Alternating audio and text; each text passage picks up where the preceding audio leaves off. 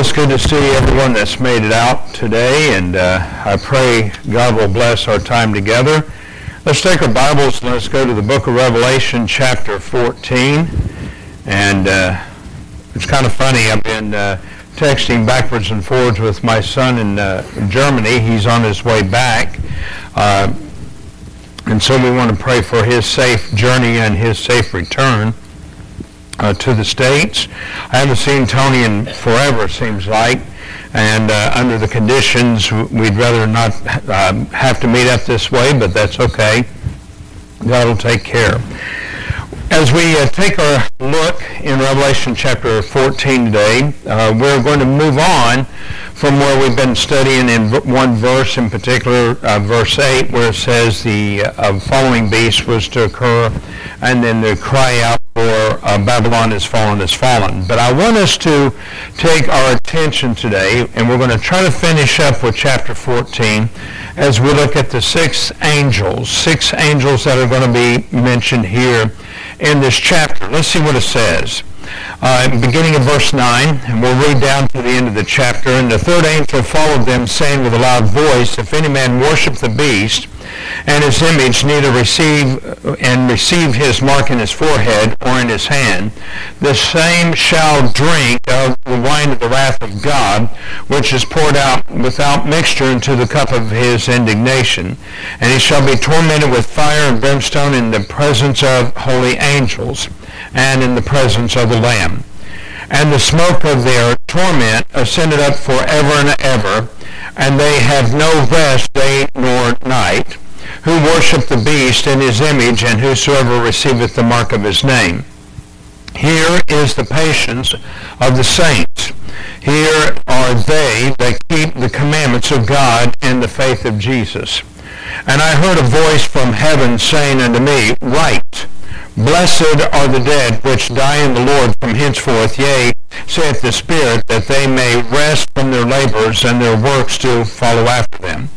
And I looked, and behold, a white cloud. And upon the cloud sat one like unto the Son of Man, having on his head a golden crown, and in his hand a sharp sickle. And another angel came out of the temple, crying with a loud voice to him that sat on the cloud, Thrust in thy sickle, and reap, for the time is come, the time is come for thee to reap, for the harvest of the earth is ripe. And he that sat on the cloud thrust in his sickle on the earth, and the earth was reaped. Another angel came out of the temple which is in heaven, he also having a sharp sickle. And another angel came out from the altar, and had power over fire, and he cried with a loud cry to him that had the sharp sickle, saying, Thrust in the sharp sickle, and gather the clusters of the vine of the earth, for her grapes are fully ripe. And the angel thrust in his sickle in the earth, and gathered the vine of the earth, and cast it into the great winepress of the wrath of God. And the winepress was trodden without the city, and blood came out of the winepress, even unto the horse's bridle, by the space of 1,600 furlongs. Let's go to the Lord in prayer. We're going to ask him to bless as we study here today. Now, Lord, I pray that you will guide us, and you will lead us as we study today. I thank you, Lord, for your many blessings to us as a people, and I pray that in everything we say and do that we might understand the things that are given. We are so grateful, Lord, for your presence, and we're so glad that you allow us to assemble together.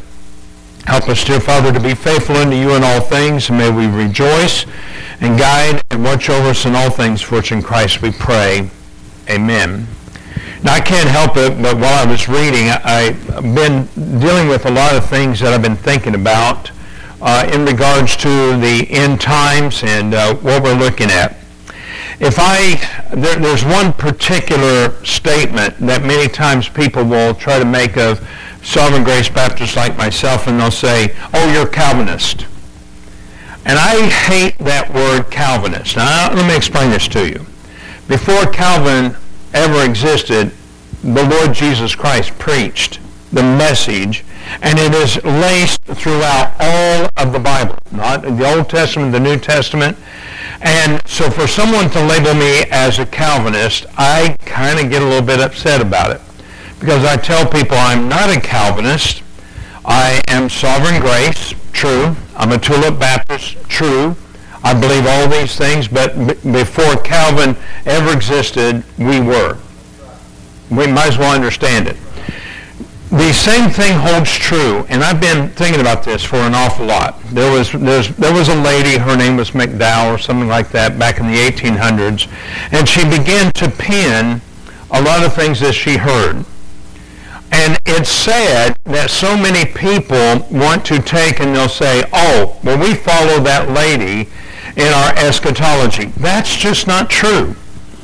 That, to me, that's the same as calling me a Calvinist. It just doesn't fit. May I point this out to you that even the earliest generation of Baptists, most of us know them as Montanists, the Montanists even held to the position of a pre-trib coming of Jesus Christ, long before this lady ever came on the scene. So if these people began to make these attacks, I don't follow that. I'm on my little, if you will, soapbox right now, and yes, I'm speaking to people who will give me an ear. But the reality is that I don't follow after these things because some woman pinned these things together and put them in writing. She had the smarts to be able to do it. Now, can I glean from what a person like that writes? Absolutely. Can I glean from individuals? In fact, let me point this out to you. I bought a book not too long ago. It's called The Millennial Kingdom.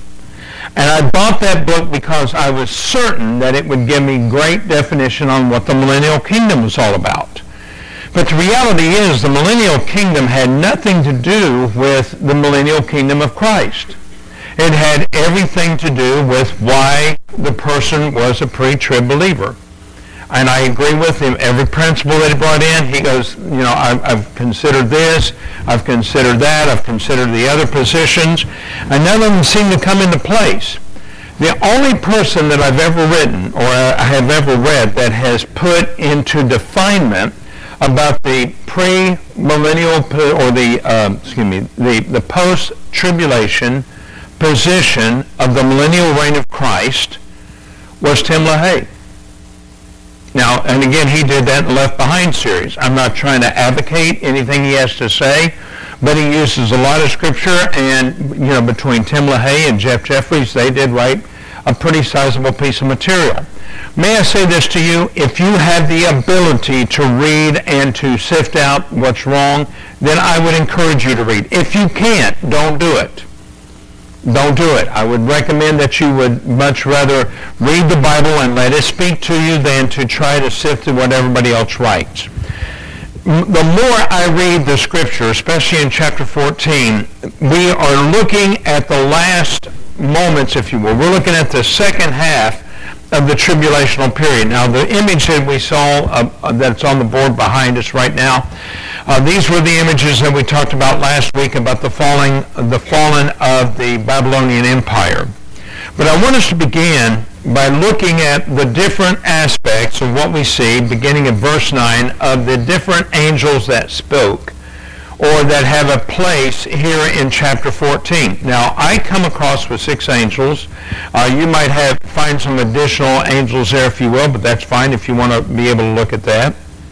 But I want us to go back to verse 1, and let's see what it says. And I looked, and lo, a lamb stood on Mount Zion, and with him 144,000, having his Father's name written in their foreheads. And I heard a voice from heaven, as the voice of many waters, and the voice of a great thunder, and I heard the voice of harpers harping with their harps.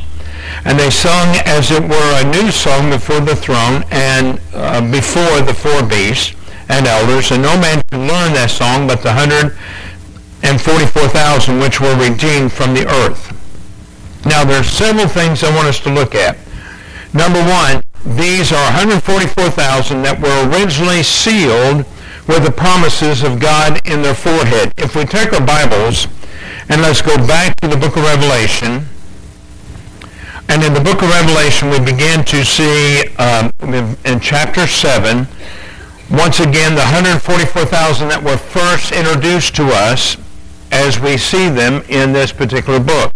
Look what it says beginning in verse 1. And after these things I saw 4 angels standing on the 4 corners of the earth, holding the 4 winds of the earth, and the wind should not blow on the earth, nor the sea, nor any tree. Can you imagine an earth without any wind power whatsoever? Let me just point this out to you. If you ever go out to Wyoming, in parts of Colorado, things like that, the wind is constantly blowing. In fact, it's not uncommon for there to be 50-mile-an-hour winds. I remember one time that I was traveling across Utah, and they said, well, we got a wind advisory. Okay, well, a wind advisory around here is maybe 30, 35 miles an hour. 100-mile-an-hour wind advisory. And if you ever go across the desert salt flats, they drive these big trucks with these big snakes on the back, if you will, where they have 2 or 3 different movements of the trailers that are there. And I'm telling you what, these trailers were going down the road like this, and being an idiot, I decided to pass one. And so I am passing it like this. I'm off the road, on the road, off the road, on the road, and I finally got around. I went, I'm not doing that again. Because, you know, they're traveling at 90 miles an hour across the desert salt flats, which is posted on the side of the road, and I'm doing 100 miles an hour to get around them, and there's 100-mile-an-hour crosswinds. It was really hectic. But imagine this, is that there's no wind whatsoever to speak of at this particular time until these 144,000 are sealed. Look at verse 2. And I saw another angel ascending from the east, having the seal of the living God. Where is this seal going to go? And he cried with a loud voice to the 4 angels to whom it was given to hurt the earth and the sea, saying, hurt not the earth, neither the sea, nor the trees, till we have sealed the servant of our God in their foreheads. Now, is this a visible image? I don't know. I don't think so. I think it's just a knowledge that they have that is sealed in their forehead, that they are going to proclaim the word of God wherever they go. 144,000. Imagine the great influence. So it's interesting, Brother Randy and I were talking about this last week, how that many of the cults that are out in the world, they begin to point out that, well, we believe in 144,000 are the only ones that are going to be saved. Well, imagine the billions upon billions upon billions that have been saved upon this earth. That means that they will never ever be part of the 144,000. Not only that, the cults are wrong, because the cults don't realize that this is 144,000, 12,000 out of each tribe of the children of Israel.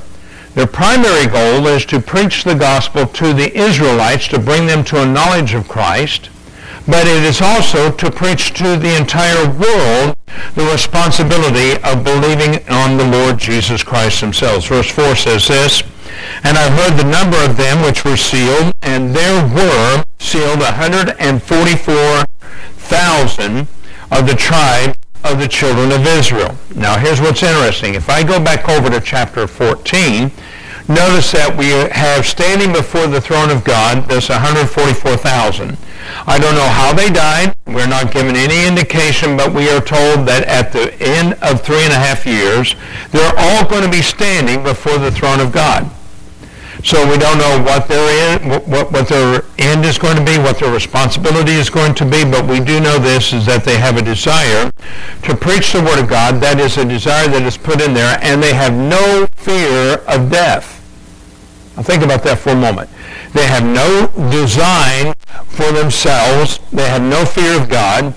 And we're going to get to this in this morning's message, because there's so many people that they want to say, well, God's not in control. Well, if God's not in control, how do you explain that he knows who these 144,000 are? If we don't know that God is in control, how can we explain what he said to Job? If he's not in control, how was Jesus born the way he was born? I mean, we're going to get into more of that a little bit later. The reality is that these individuals are standing up, but notice that their seal is in their forehead. Now, a little bit later, as we just read in chapter 13, we find how that there was a mimicry.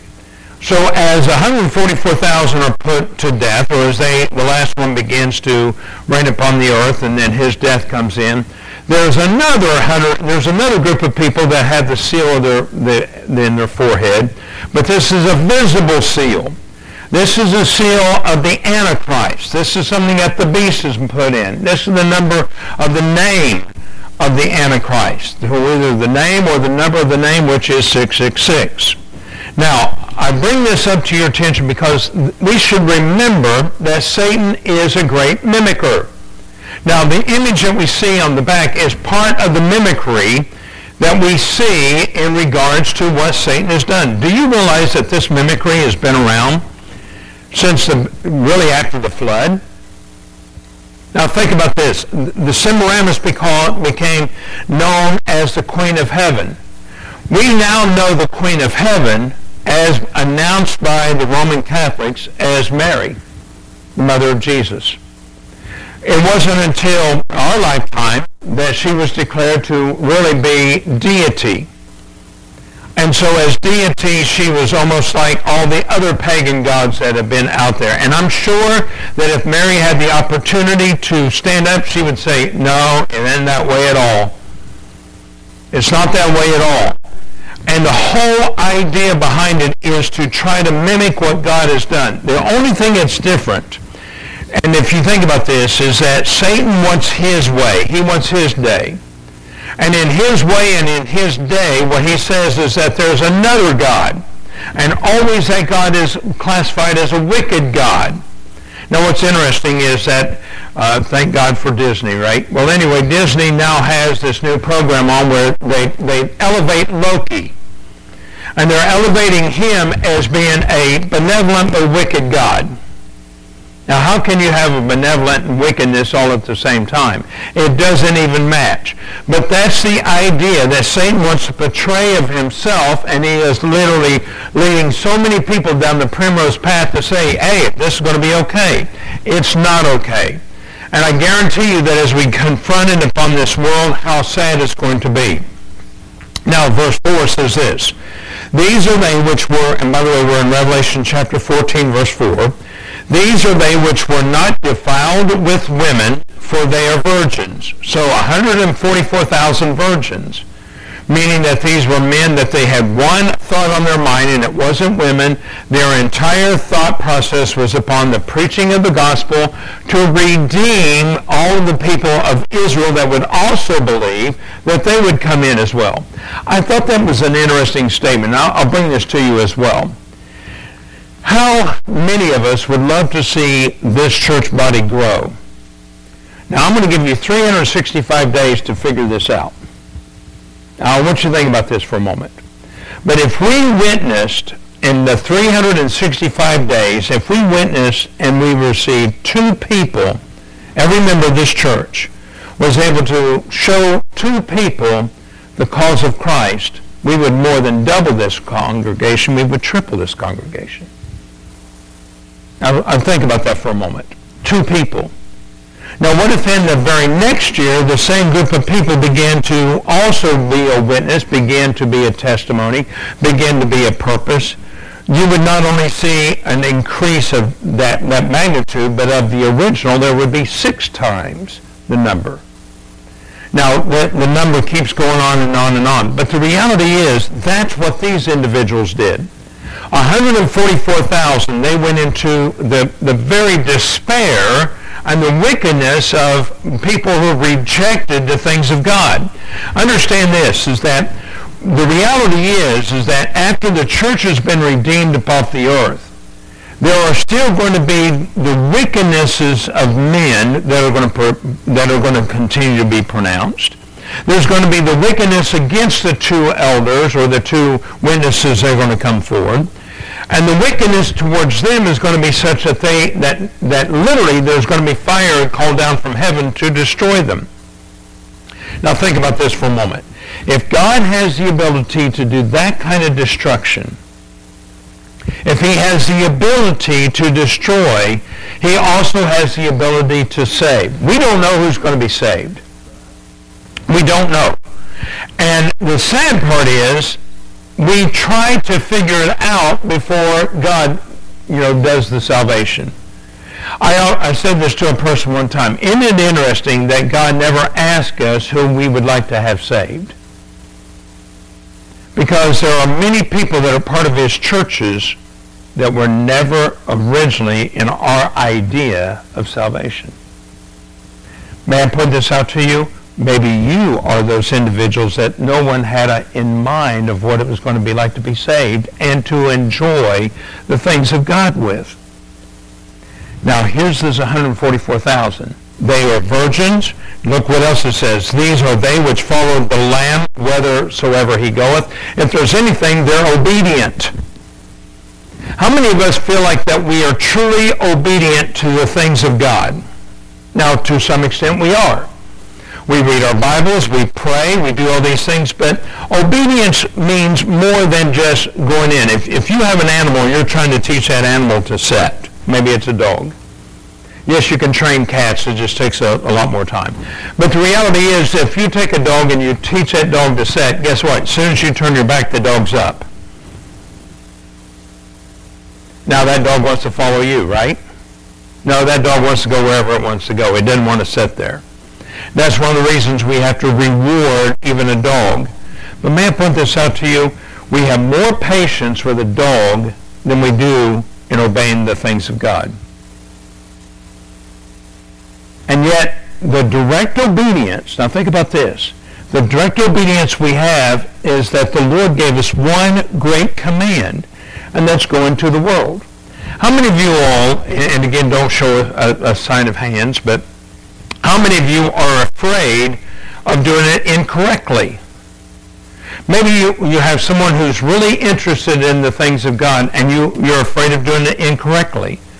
What I'm telling people is show them the Word of God for what it says, and let the Holy Spirit guide and lead. Trust in Him. Trust that He's going to give you the direction and the care. These men did not care whether people liked their message or not. They declared the message.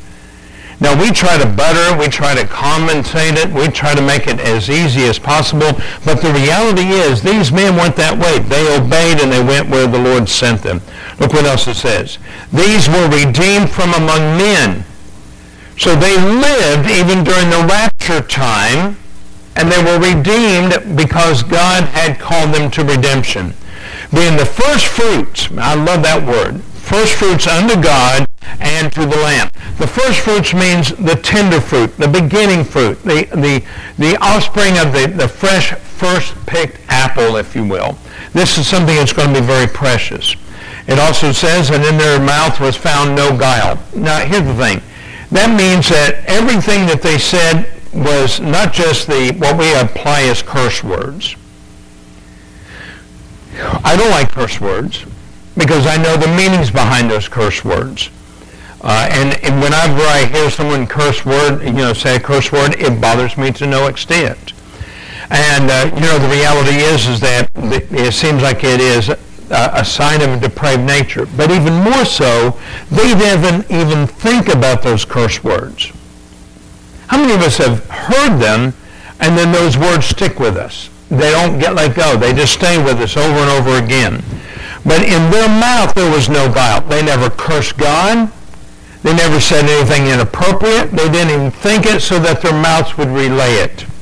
For they are without fault before the throne of God. In other words, these are individuals, not because they are self-righteous, but they have received the fullness of the righteousness of Christ. If there's one thing that I could really enjoy in my life, it's the fullness of His righteousness. I long for the fullness of His righteousness, and I am so sad to report that the only time that will actually occur is when I pass from this life. Then I will understand the fullness of His righteousness. Then all sin will be taken away from me. Then I shall be glorified. Then I shall be unified with my Lord and Savior Jesus Christ. Now look at verse 6. The first angel announces, let's open up heaven. Let's see all the people that are there. But in verse 6, and it says, and I saw another angel fly in the midst of heaven, having the everlasting gospel to preach. Now, I brought this up last week, but how many of us have ever thought about the fact is that the message of the gospel is only to the earth and unto us as well? And let me show you where that comes from. Let's take our Bibles. Let's go to the book of Romans, chapter 10, And in the book of Romans chapter 10, we oftentimes hear this as well. All right, now look what it says in verse 9 and 10. And if we just take verses 9 and 10 of the book of Romans chapter 10, we find this response. Make sure I'm in the right place. Here we go. That if thou shalt confess with thy mouth the Lord Jesus Christ, and shalt believe in thine heart that God hath raised him from the dead, thou shalt be saved. How many of you agree with that? I do. 100%. Look at verse 10. For with the heart man believeth unto righteousness, and with the mouth confession is made unto salvation. So there is the evidence. Now, can a woman lead her husband unto Christ? According to 1 Corinthians chapter 7, she can. And can a man lead a woman? According to 1 Corinthians chapter 7, she can. But here's where we run into issues. For there is no difference between the Jews and the Greek, for the same Lord over all is rich unto all that call upon him. For whosoever shall call upon the name of the Lord shall be saved. How then, here's the question that comes in. How then shall they be calling him whom they have not believed? And how shall they believe in him whom they have not heard? And how shall they hear without a preacher? So the reality is that, all these things together, we have to put everything together that we find in verse 14 for it to happen. How many of us also think about this? The witness that we have is also preaching. How many of us have associated the witness that we have is preaching? We used to see over the doorways of the exits, we used to see a sign that said, entering into the mission field.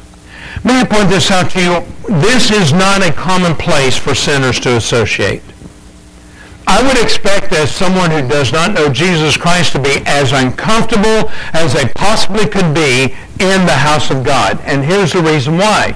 They are not accustomed to the righteousness and the holiness of Christ and the desire to worship and to praise his name. So for us to bring people in, they have to know Christ on the outside. Now I use this many times as an example. But for years and years, my dad prayed for his sister to be saved. He prayed for other members of his family to be saved. One day, when I had the mission work up in Jackson, Ohio, Dad opens the door. I was really shocked to see my dad and my mom come in. He goes, I thought I would introduce you to your sister. Well, I know my sister Regina. But in behind Dad came Cletus, Dad's sister. She had come to trust Christ as her Lord and Savior, and Dad wanted me to be one of the first ones to hear about it. I thought that was very honorable.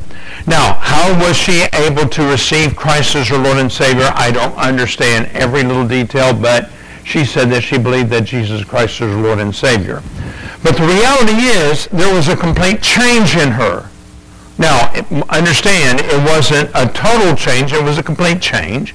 And what I mean by that is that she now believed that Jesus Christ was her Savior, and she wanted to live for him. Now, the reality is, when we witness to other people of Jesus Christ, we are telling them what the Lord has for us to do. I'm going to show you another example. You're going to love this one. Let's turn to the book of Acts, and let's go to chapter 8. And in the book of Acts, chapter 8, we find a man who is a deacon. Now, is a deacon a preacher? According to Romans chapter 8, he's not a preacher. He's a witness. Look what it says in verse 26. And the angel of the Lord spake unto Philip, saying, Arise and go toward the south unto the way that goeth down from Jerusalem into Gaza, which is desert. And he arose and went, and behold, a man of Ethiopia, a eunuch of great authority under Candace, queen of the Ethiopians, who had the charge of her treasure, and had come to Jerusalem for to worship. Now, everybody with me? Go to verse 28. Was returning and sitting in his chariot, read Isaiah the prophet. And the Spirit said unto Philip, Go near and join thyself to this chariot. Was Philip a preacher? At this time he was called deacon, not evangelist. He was called deacon. And Philip ran thither to him and heard him read the prophet Isaiah, and said, Understandest what thou readest? And he said, How can I, except some man should guide me? Now the beauty of it is that whenever we preach the gospel, we should know enough of it so that we can take the questions that other people have and to explain them away. Now there are ways that we have other opportunities to explain the differences that we believe. Now let me give you an example. And what I mean by that is sometimes there's a bit of a confusion that may occur. But we had a good example of it this past Wednesday as many of us joined together to talk about the Witch at Endor. Did we not? For those people that came and were a part of the services about the Witch of Endor, what made us so beautiful was that everybody was already on the same page. We just needed it put together. And as I began to listen to what other people said, we were following Acts chapter 15. How many of you all know that? And regarding the pastor, who was James, who stood up at the very last and said, Men and brethren, I've been listening. I put it all together, and I want you to hear it now. Understand, no man is by himself a private interpretation. A man must have the full leaning upon the Holy Spirit to give him the direction. And in verse 31, notice that this man had this question. I've been reading about Isaiah. Is he speaking of himself or someone else? In verse 31, and he said, How can I, except some man should guide me? And he desired Philip that he would come up and sit with him. And the place of the scripture which he read was this: He was as a sheep to the slaughter, and like a lamb dumb before the shearer, so he opened not his mouth. Let me just stop here for a moment. Many times when people don't understand the truth about salvation, the hard part of it all is because they've never given time to understand it. And so when God gives the opportunity and he takes all the noise away and he makes us think about these things that are there, maybe it's tragedy, maybe in the case of this Ethiopian eunuch, he'd already come to Jerusalem to worship and he left empty. He didn't feel like he had received everything he needed to. And immediately as he began to study, he began to see that there was something missing. I don't think it was by chance that he read Isaiah chapter 53. I think it was purposed. And as he read it, he goes, Who is this man talking about? Well, how many of us, when we read the Bible, we can see Christ's hand all over it? How many times do we read the Psalms and we see the hand of God all over it? How many times do we read the book of Isaiah and we see the hand of God over it? Or anything that's in the New Testament? The message of salvation should always be clear. And when we read over here in chapter 14 how that one individual was preaching the gospel in heaven, it should let us know that there is always the opportunity to read the Bible and question ourselves.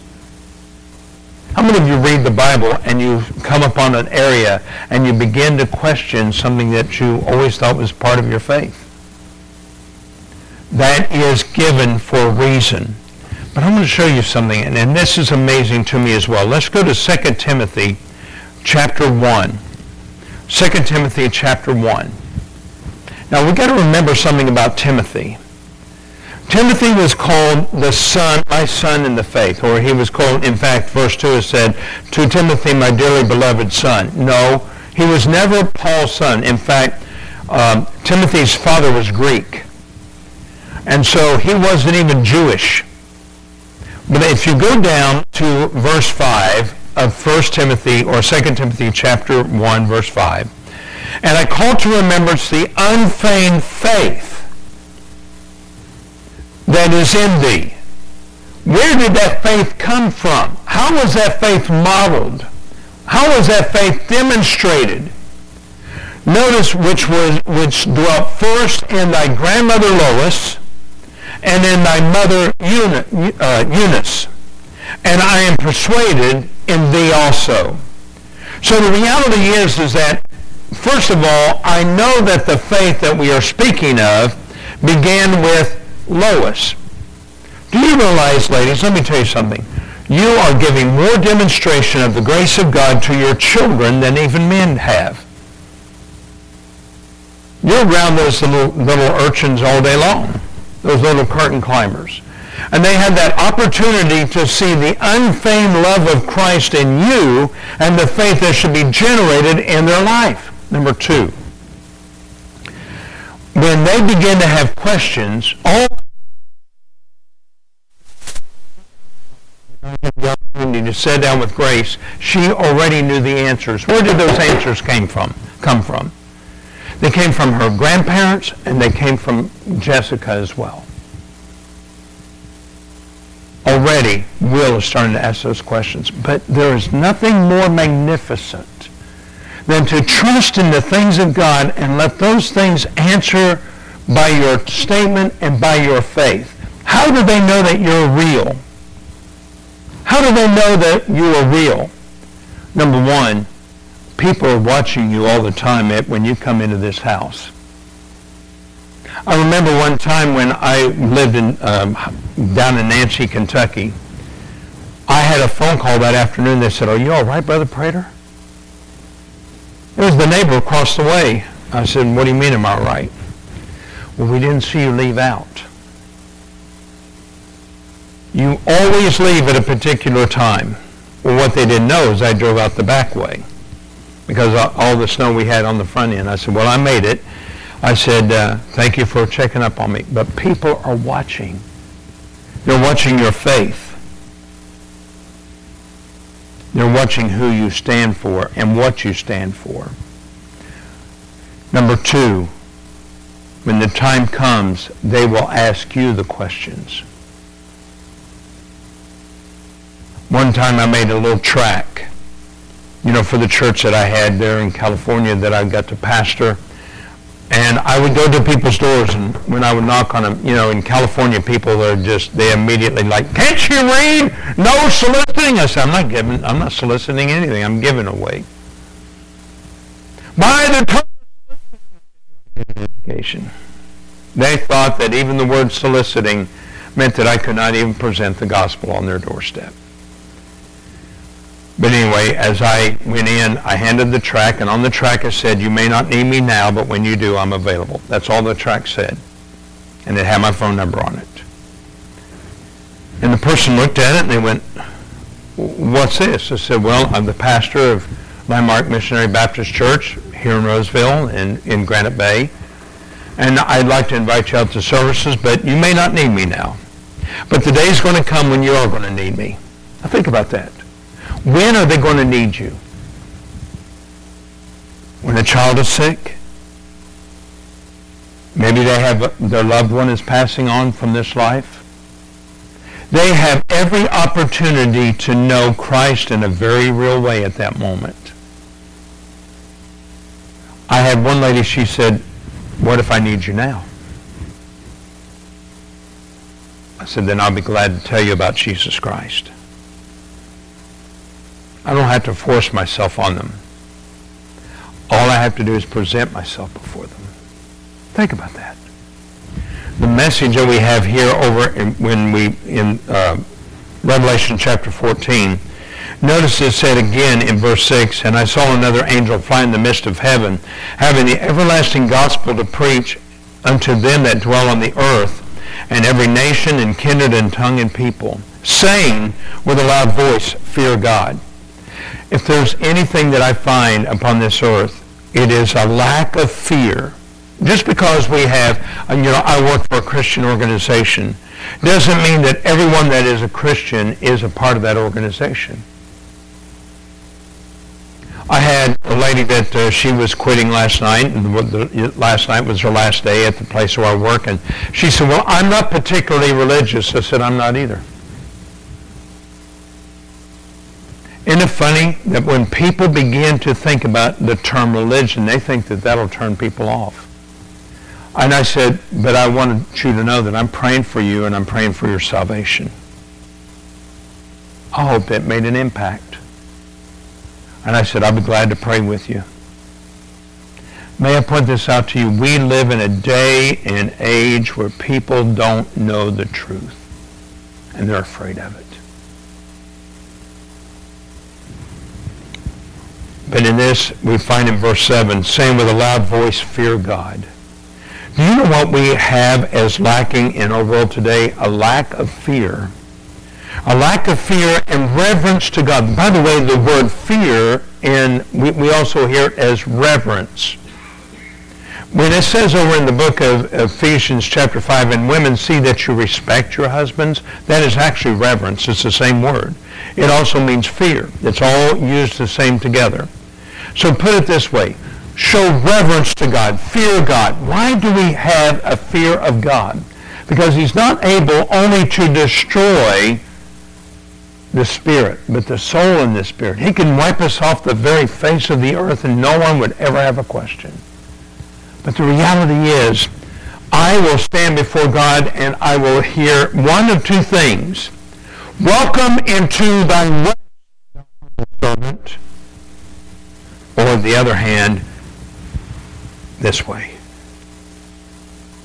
To a place that was prepared for the devil and his angels. This is where you go. I don't want to ever hear that statement. And here's the thing, and I'm going to be serious with you as I draw this message to a close. When I was a young man, I was stationed in England, I think it was, or Germany, I can't remember. And I had my first kidney stone. Oh my goodness. Makes you want to shout right then and there if you've ever had a kidney stone, right, Brother Randy? And the reality is that when I had that kidney stone, I remember the words that came back, Jeff is dead. And you say, well, what's those two have to associate with? Well, Jeff was one of the young airmen that I had opportunity to work with every day. He was from Bowling Green, Kentucky. And I never witnessed to that young man about Jesus Christ. Never. We were too busy.